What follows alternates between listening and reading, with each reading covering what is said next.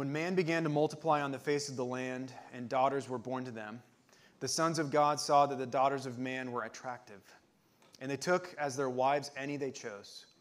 Then the Lord said, My spirit shall not abide in man forever, for he is flesh. His days shall be 120 years. The Nephilim were on the earth in those days, and also afterward, when the sons of God came into the daughters of man, and they bore children to them. These were the mighty men who were of old, the men of renown. The Lord saw the wickedness of man was great in the earth, and that every intention of the thoughts of his heart was only evil continually. And the Lord regretted that he had made man on the earth, and it grieved him to his heart. So the Lord said, I will blot out man whom I have created from the face of the land, man and animals and creeping things and birds of the heavens, for I am sorry that I have made them. But Noah found favor in the eyes of the Lord. The word of the Lord. Thanks be to God. So whether you're here and you grew up going to church, or you're new to church, you're investigating the faith, what it could mean, there's a passage in the Old Testament, a story from the Old Testament that I would wager that you would know, that you're familiar with, and it's the story of David and Goliath. It's just a story that's just become part of our culture. We know, a lot of us know how the story goes. For those few of you who may not know what is in that story, it's just a story of the armies of Israel are encamped, and they're facing the armies of the Philistines, who are the big bad guys in that section of the Bible. And the Philistines send forth this champion who's called Goliath. And Goliath is a few feet taller than everyone else. He's wearing like armor made of bronze and greaves made of bronze. And he has a spear and javelin. And he taunts and curses at the armies of Israel and defies them, and defies their God, defies the living God.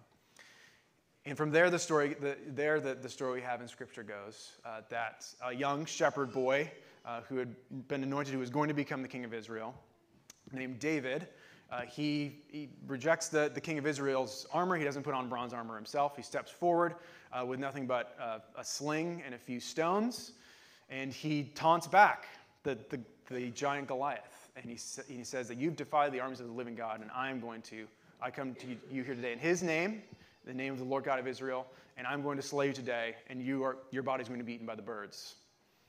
And that's what happens. David puts one stone in his sling, launches it at Goliath, hits him right in the forehead, and down he falls. It's a story we know. But when we start to press in beyond, like start asking interpretive questions about this story beyond just the fact that it's a story, we start to get a little lost, I think. Like, what do we make of this story? Was that just like a random act of bravery? Was it just an admirable example of the faith? Was the talk just like a pep talk for us in facing the hard things in our lives? Or is David versus Goliath, is it like rooting for the underdog? Is it like the biblical proof text for always rooting for Philadelphia sports teams? Like, how do we apply this? Why did Goliath have to be a giant? Why couldn't he just be a really strong dude?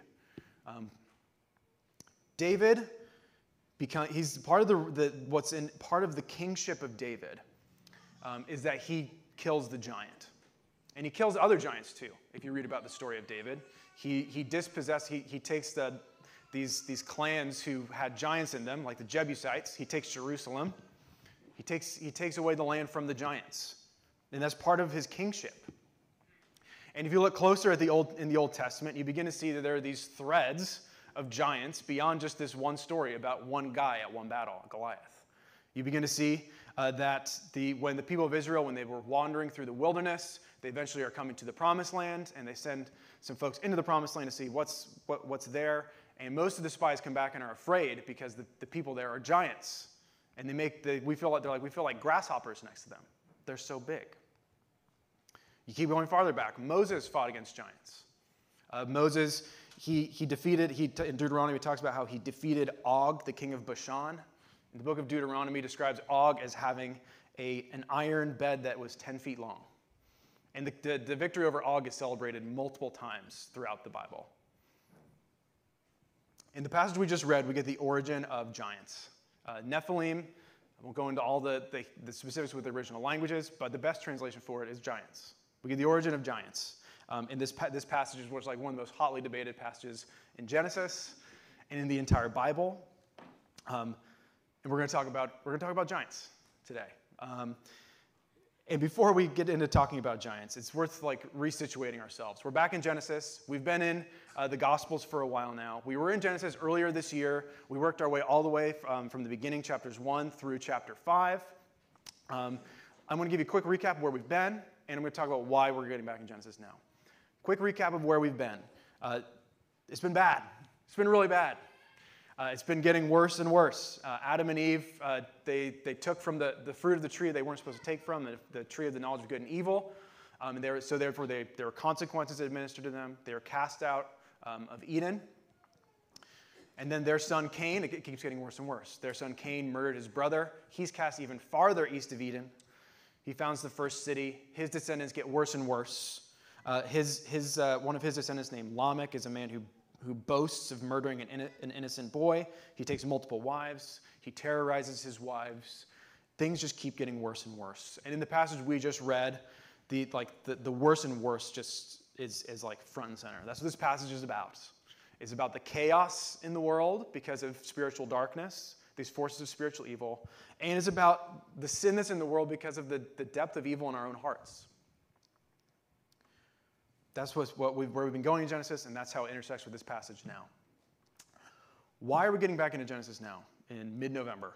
We're coming up on we're doing like an early bird, starting early on our sermon series for the season of the year of Advent. Advent is the time of the year where we look forward to Christmas, which is the season where the feast really, where we celebrate Christ coming into the world. So this is a time where there are ways we put ourselves back into the feet of the people of Israel as they waited for the coming Messiah, the coming light of the world. And there are ways in this season where we begin to look forward to the second coming of Christ. We're not officially in that season now, but over this season, we had to start a bit early to make sure we could cover all of the chapters in Genesis about the flood. Why the flood over Advent? It's because the flood comes because the world is shrouded and covered in darkness, and the world needs to be cleansed. And Christ's coming has lots and lots of parallels with the flood. The darkness I just mentioned, we're going to talk more about the darkness of our world today. And also eagerly awaiting the coming light of the world. That's what's happening in this passage. It's like light needs to come into this world. There's this great verse at the end. Noah found favor in the eyes of the Lord. Thank God. There's some ray of sunshine here at the end of this passage. It's a world that longs for new creation, is aching and groaning to be made new, even though that's going to be incredibly, incredibly costly. So it is in our world. So it is with us. So it was for the people who are waiting for Christ to come. So we're going to be studying the flood. It's light coming into the world. What happens when you take a flashlight into like an abandoned row home in the city and you shine a flashlight? You see a lot of dark, nasty stuff, right? Bugs and all kinds of dust and overgrown whatever. What does the light coming of the light also mean? It also means that there's someone in the house. And there's like new hope for like maybe this house won't be abandoned anymore. And that's going to be some of the themes as we look at this passage and as we're studying the flood. The goodness of the light. We're going to look to the goodness of the light. But in order to do that, we also have to honestly reckon with just how dark the darkness is. So my 2 points for today, I'm going to talk about chaos. I'm going to probably spend a bit more time on chaos and these spiritual creatures, the sons of God and the Nephilim. And then I'm going to talk about sin and the depth of evil in our own human hearts, which is in this passage too. So we read read verses 1 through 4 with me again. When man began to multiply on the face of the land and daughters were born to them, the sons of God saw that the daughters of man were attractive, and they took as their wives any they chose. Who are the sons of God? That's a loaded expression. We're used to confessing that Jesus is the capital S, Son of God. Who are these guys? This is in the first pages of the Bible. Jesus is not going to be mentioned explicitly for many. He's not being mentioned. This is obviously not him, right? The sons of God refers to this thing in the Bible called the divine council, right? So if you were to look to a place like Psalm 82, it says things like this. It says this: God has taken place in the divine council. In the midst of the lowercase g, gods, he holds judgment. Later on in that psalm, God addresses that council, and he calls the beings in that council sons of the Most High. Here, what's crystal clear from the Old Testament? There is only one God. That's like, if you're going to say what's the clearest thing from the Old Testament, it's that. There's one God who is all-powerful and above all things, who created the world and sustains the world. But also, that one God has a divine council of angelic beings whom he has privileged with powers to rule over the nations and rule over the world. Those are the sons of God. And this narrative that we just read right here about the sons of God coming down to be with the daughters of man, this is a fall narrative. So usually when we think of the fall, we think of capital F, the fall of man, Genesis 3, when Adam and Eve first sinned. This actually is a fall narrative too. And this is, who's falling here? It's some of those angelic beings. It's some of that divine counsel. How can I say that? The language here is actually almost the exact same as the language of the man and the woman taking from the fruit of the tree. The language here of they saw that the daughters of man were attractive and they took. Does that sound familiar? That's the same language as taking the fruit from the tree. This is a fall, but the creatures that are falling are not humans, but this divine counsel. This is chaos. This is beings that are mixing that should not be mixed. This is beings coming down to wreak destruction and chaos in the world. And the fruit of them doing this are the Nephilim, which is one of the most hotly debated things in the Bible. What does this mean? There's tons of speculation and discussion in church history about this. Who are the Nephilim? They are the best translation for it is that they are giants. Giants like we talk about with Goliath. They're great warriors. They're ancient kings who are the offspring of like these ritualistic unions between the divine council and the daughters of men. That's what this text is saying. And we hear this and we're like, what? What? It's worth saying that the original listeners to this text would have heard this, and they would not have been as surprised as us. If you go look at like ancient texts from around the world, across cultures, east to west, like there are understandings of there being an ancient flood. There are also understandings of there being great semi-godlike kings that lived before that flood. It's true across human cultures. If you were to go look at like, if you ever heard of the Babylonian text, the Epic of Gilgamesh. You ever heard of Gilgamesh? Gilgamesh, according to like his origin story, he's 2/3 divine and 1/3 human. He comes from this. He claims to be from this mixed heritage of a divine king, a god who's presiding, and a woman in a temple. That's how you get thirds, which is weird. Like, if you hearing this, if you aren't like sitting there being like getting the heebie-jeebies a little bit, then I don't think you're paying attention. Like it's grotesque, it's wrong, even if we can't fully articulate why. Like so many of the language, the commands of the Old Testament are about things having their own categories and spaces. Like this is clearly a defiance of that. This is why the descendants from all this are the unclean spirits of the New Testament. Why are they called unclean spirits? Why are they called demonic spirits or evil spirits? They are called unclean spirits because there's a mixing that's happened here that was not sanctioned according to the way that creation was supposed to be. So the Nephilim, these giants, the text tells us, so they were on earth in those days, verse 4, and also afterward, when the sons of God came into the daughters of man, they bore children to them. These are the mighty men of old, the men of renown. They were around, so they're going to be destroyed by the flood, but the text tells us they're around afterwards too, which is to say that like this fall was not just like it happened once and done, but it was something that was ongoing and happened again after the flood. And which is why we see giants, as I already mentioned at the beginning of the sermon, why we see these giants after the flood and going on through the Old Testament. This is the chaos. This is the picture of the world before the flood. and hinting towards after the flood, too. Angelic beings who were supposed to serve God and rule over the nations in his name, they defy God, and they change the nations into monsters. It's worth saying that the language here, there's a mutuality to this. Like the way that the sons of God come in and are united with men, with the daughters of men, like there's a mutuality. It's like, oh, they were given over in marriage, as if to say that human cultures, these ancient human cultures, they actually wanted this. They actually wanted the things that this union could provide. Like, why do you think God cuts the years of man short to 120 years? It's because probably uniting with these beings led to long life and power. And we live in a time of chaos too. And this I know this feels like so ancient and funky and weird and as far away from us as we can. It just seems like as far away from us as we can imagine. We live in a time of chaos too, and I think that this isn't as outlandish as it may feel or sound. Consider some things.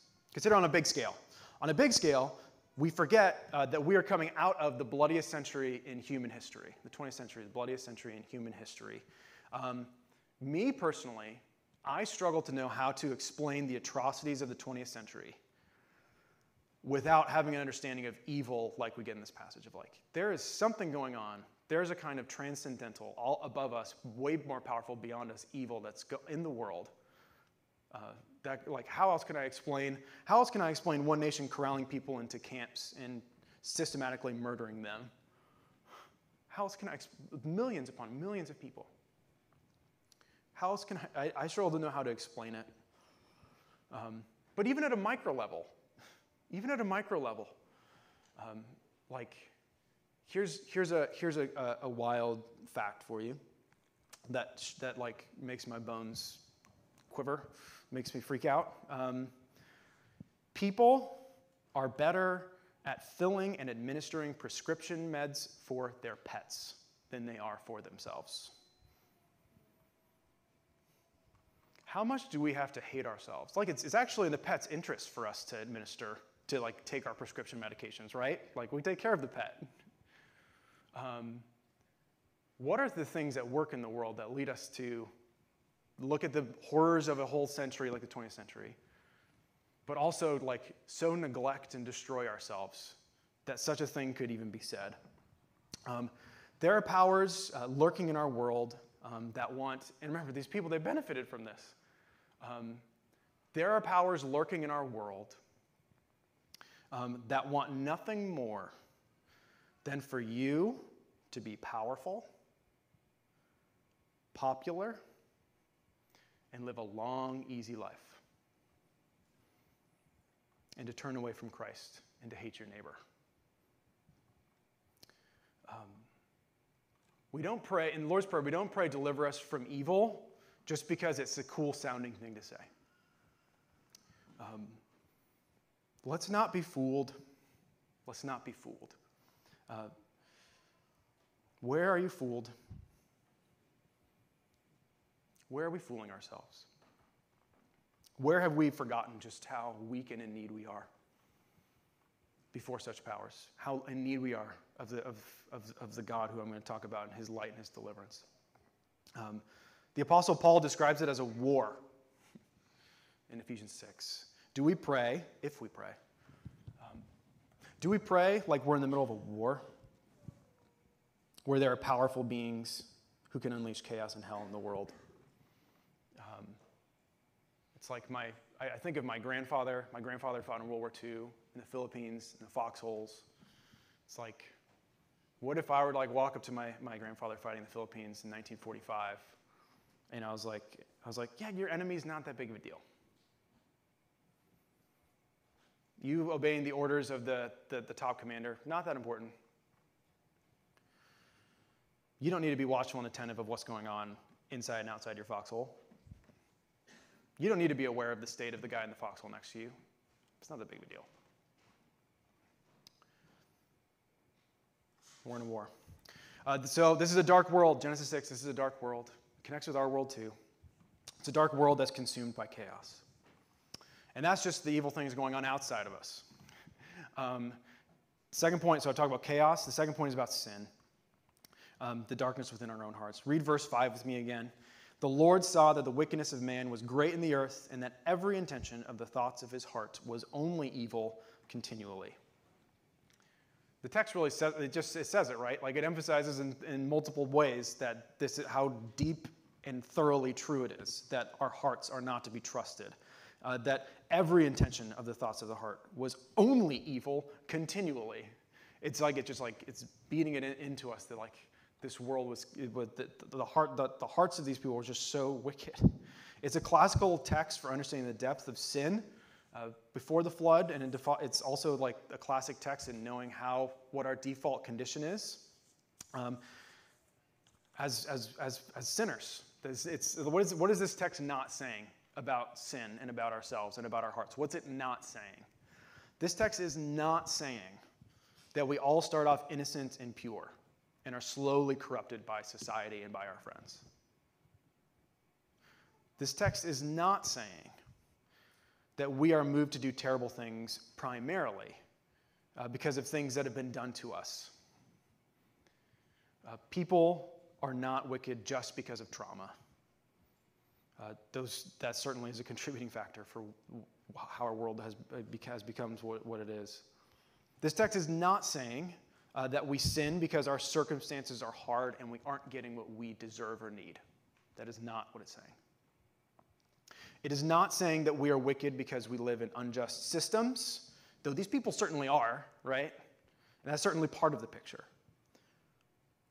Even though all those things are absolutely part of the picture, this text is primarily saying that our hearts, the center of the human person, the place from which our mind, our will, our loves, our action come, the human heart, is corrupted. This is what it's saying. Every intention of the thoughts of the heart was only evil continually. We are far worse off than we think. We are far worse off than we think. I ask you again, where have you been fooled? Where have we allowed ourselves to be fooled? Where have we underestimated the villain without and the villain within? If this teaching, it's possible the first teaching may have just sounded silly to you. The second teaching about not just about wicked powers in the world, but the wickedness of our own hearts, this one may be even more weird and more offensive to you. If it sounds unnecessarily harsh to you, I'd invite you to do this thought experiment with me. Okay? Is there an alternative message that I could preach from this pulpit that would actually lead to better things? Consider this thought experiment. We're going to be spending time with our families for Thanksgiving here soon. Or with our many of us will be going and spending time with our families of origin. And these are people whom we love and who have loved us so much over the years. But also, like with that family of origin, we know that there are hurts, there are wounds, there are words that have been said that have cut deeper than people realize. I want you to imagine that your family of origin was here in this room today. Imagine it's like no one else is here. And I'm here talking to them, and they're all sitting right here in the front row. Your family of origin, they're all sitting right here.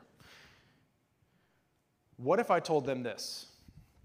Hey, family, hey guys, you all are basically good people. There's nothing really wrong with you. Just keep doing your best. Considering the hurt and wounds from your family of origin, do you think that would be the most helpful thing to be said to them? Probably not. Or would it be better if I said something to them that made them think or feel, hey, yeah, I guess there are ways that I'm actually naturally inclined to hurt others. And there are probably things I've done that have been hurtful that I don't realize. And I should have a good dose of suspicion about my heart and the ways I relate to my loved ones. And it goes deep, and I'd best reckon with that. Which one would actually lead to better Thanksgivings? Which one of those two messages? And whatever would be better for your family of origin sitting right here, it would also be best for you to hear too, because you're not any better than your family of origin. That's what this text says too. There's a leveling to this about all human hearts. The world of Genesis 6, it's under the chaos of these giants, and each human heart is set towards evil. And guys, I don't want to delay in cutting to the punchline here, which is that Christ is the light. Christ is the light. Remember the flashlight in the abandoned house again. Jesus is the descendant of David, the giant slayer. Jesus confronts the chaos of the spiritual powers of evil. He's the coming conqueror. David's a giant slayer. So is Jesus. It's no coincidence that some of the first people who sing in response to Jesus coming into the world, moving into Advent, some of the first songs like Zechariah, his uncle, and Mary, the mother of our Lord, they say things like this. They say, He, Jesus, has raised up a horn of salvation for us in the house of his servant David, that we should be saved from our enemies. Mary, the mother of Jesus, sings this. He has shown strength with his arm. He has scattered the proud in the imagination of their hearts. He has brought down the mighty from their thrones and exalted those of humble estate. Who do you suppose Jesus is bringing down from their thrones? It's these spiritual powers of evil. The sons of God, lowercase s, sons of God, they came in power to bring destruction on the earth. Jesus comes in weakness to uplift the destroyed on the earth. And Jesus also cleanses us from our own sin. All the wickedness, the wickedness without Jesus, the conqueror, Jesus conquers and confronts. The wickedness within of our own hearts, Jesus cleanses. He cleanses. Our baptisms is an image, it's more than an image. Our baptism, but at least it's an image of our salvation, that through union with Christ by faith, we are cleansed. Just as dirt is washed away from the skin, we are washed. Our hearts are washed. And though sin is still indwelling, sin's not gone, it no longer has dominion over us, like verse 5 here. Genesis 6:5 is no longer is the defining dominion statement about our hearts for those of us who have been cleansed by the blood of Christ. And we begin to see God responding to this darkness in the passage that we read right here. We see that he responds, and his response is going to be the flood. It's going to be the flood. And John's going to be getting into that more in the weeks ahead. God has regret. If you have questions about that, what you talk about it, it's very odd that God would express regret. It doesn't make sense with the nature of God in a lot of ways. We could talk about it if you have questions about that. Just know this. God is grieved. That's what the text says. He's grieved. He cares. He sees and he cares, and he's going to do something about it. He will not let the darkness triumph, the darkness within and the darkness without. And that's what the flood is going to be. It's going to be an uncreation that prepares the way for a new creation. He confronts and he cleanses. This is this uncreation that comes before a new creation. Sometimes, think about that house, the abandoned house, the row home. It's in order for that house to be made new, you're going to have to get rid of the bugs. You're going to have to clean out all the dust and the moss and all the things. There's going to have to be uncreation, like the flood, that happens before new creation, before that home becomes a place where one can reside again. The world must be destroyed before it can be made new. This is what we're going to learn about. And that's not just the case for the world in Genesis 6. It's also just the case for our lives. And many of us know this. This is why, for us, becoming more like Christ is always through repentance. It's always through repentance. It's through us turning away from the darkness and turning towards Christ instead. There's a lot more to talk about this text. There's a lot of questions you may have. I would love to talk to you. But I got to land the plane on this thing. And just thinking about the necessity of, Jesus talks about how salvation is like a new birth. Something has to die. Someone has to die. And Jesus dies so that we can be made new. And repentance is turning away from the old self.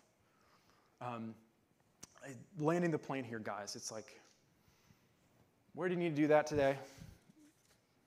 Where do you need to do it today? What are you neglecting? Where are the ways, like me talking about all this darkness, where are the places where you've been fooled, where you have been denying the darkness within and the darkness without? At men's retreat this past weekend, Jim Bergwall gave us a great image for just of that's, I think it's a precursor to repentance. It's part of repentance. And he gave this image of just like how we carry things in our pockets and we just have to lay things on the table before God. What are the big jagged things in your pockets that are cutting you up, cutting those around you, that you just need to like take out of your pockets? The things that are causing the kind of darkness in the world. What are the things that need to go through uncreation? What would it look like this morning, this week, to take those things out? Right now, be like today before God, to take those things out and lay them on the table before him and asking for new creation and new life to come. I'd invite you to that today. And putting those things in front of God, it'll feel like death. But here's my final encouragement. I'll close here. Repentance isn't punishment. Repentance is a gift. Because ultimately we're conformed to the image of the one through whom life comes, the one source of good and justice in the world, our Lord. In the name of the Father, and of the Son, and the Holy Spirit. Amen.